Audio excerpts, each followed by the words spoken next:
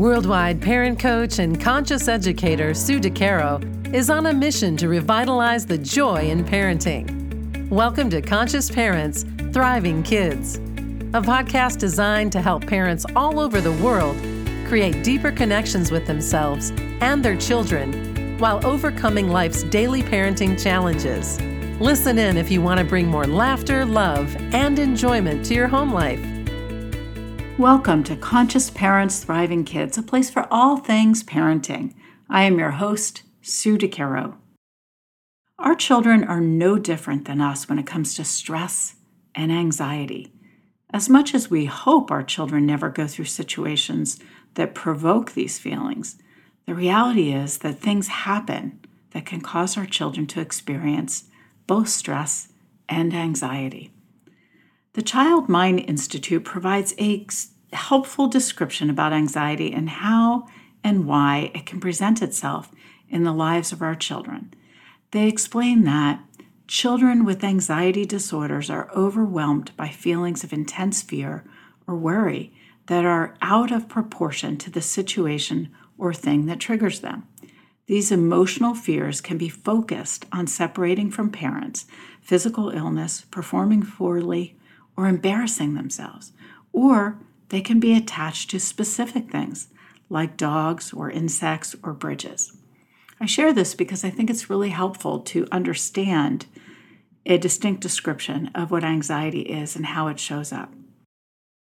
When our children become stressed or anxious, it is important for us as parents to have some tools in our own toolbox to support these children in a healthy and productive manner.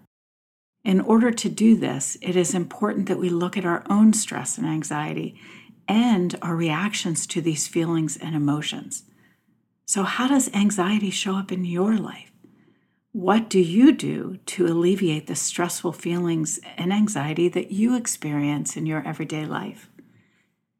Knowing how you deal with stress and anxiety is important.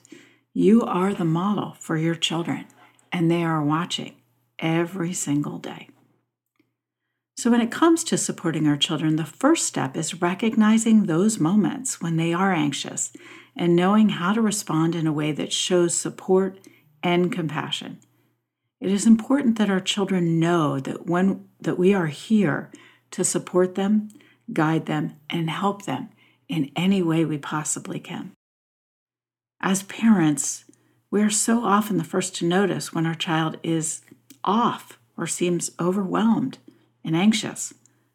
When we see our child experiencing something that might need attention, it is extremely vital that we focus on how we can help him or her, as opposed to trying to minimize or shut down whatever they might be experiencing. So here are a few statements I would highly recommend avoiding. These actually minimize your child's feelings and can encourage them to shut down these behaviors. The first would be, just get over it. The second, is this really worth worrying about? The third, just calm down, stop worrying. And I'm sure there's a lot more we could think of. I know in my own childhood, I experienced moments where instead of the support I needed, I was met with these types of statements. And I can tell you right now, it did not make me feel any better. In fact, it made me mad most of the time. As Robert Frost says, the only way out is always through. We must move through our feelings in order to get to the other side. Helping our children find productive means to process the anxiety and the stress they are feeling is the best way to help them through these experiences. Our kids need to know that we are willing to listen to them and understand what they are experiencing, the source of their anxiety, and that we see their need for help and support. It is important for our children to see us as an ally, willing to provide strategies, tools, or outside help if needed. So here are a few tips I'd like to offer to help you. The first is, acknowledge that your child is anxious and acknowledge what is causing the anxiety. Be understanding and compassionate. Don't take on the anxiety as your own. Our children's emotions and stress are never ours to take on. Just empathizing, showing them that you get it. That's the key. We don't want to add fuel to the existing fire with our own fears and emotions, which, of course, our children will pick up on.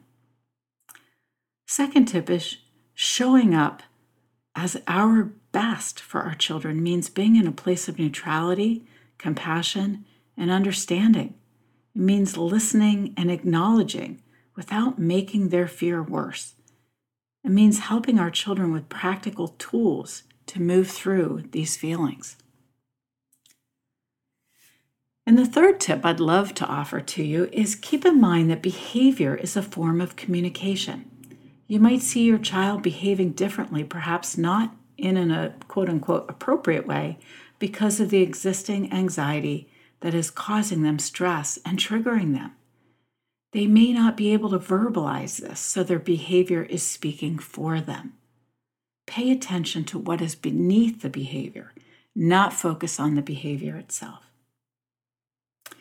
Reflect on what your anxiety and stress look like in your life, as I said earlier. How do you react when you feel anxiety? Our children are sponges and see our behaviors even when we don't realize it. Often, the things that we witness with them, in them, are things we need to examine in ourselves as well.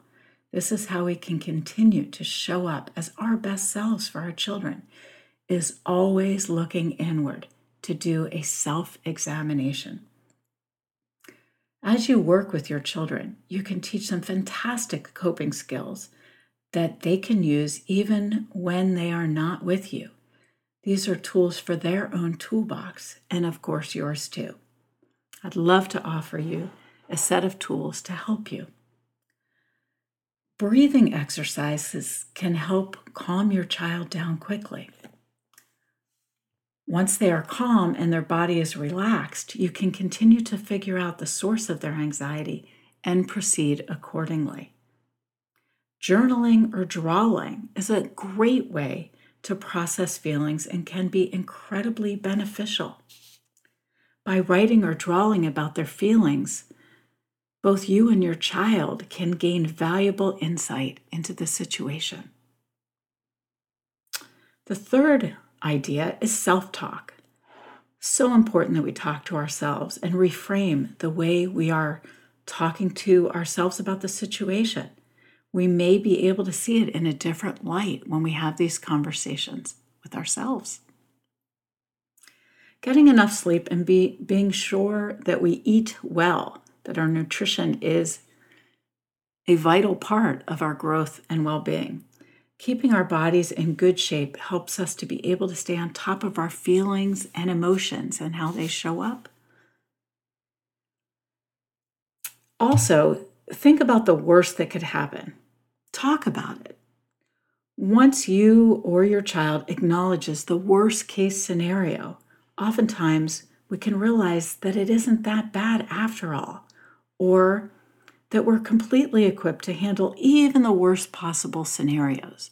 Sometimes looking at the worst possible scenario can bring humor to us because we realize it's never going to happen. The next idea is think about how worrying serves us. Is it worth worrying about a potential outcome or situation that has not happened, thinking about the future when we're actually not even living in that potential moment? Bringing ourselves back to the present moment is crucial because worrying about things that aren't even here doesn't serve us. And lastly, look at the facts to see how they support your worries. Oftentimes, we realize that our worry didn't need to be a worry at all because the facts don't support it one iota. But it takes time to actually look at these things and think about these things in order to clear the path to move forward. What do you need to help guide and support you in your parenting process?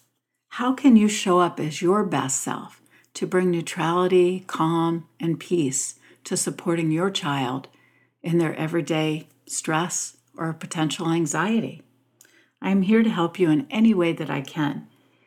And if you aren't currently a member of my private Facebook group called Conscious Parents Thriving Kids, please take a look on Facebook. I'd love to have you join us in that ongoing supportive community, and it is free.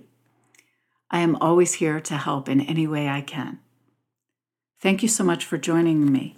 And remember, every moment is a new moment for conscious connections. Thanks for listening to Conscious Parents, Thriving Kids. If you like what you heard, the best compliment you can give us is to share this podcast with a friend. And be sure to give us some stars and a favorable review at Apple Podcasts or wherever you listen in.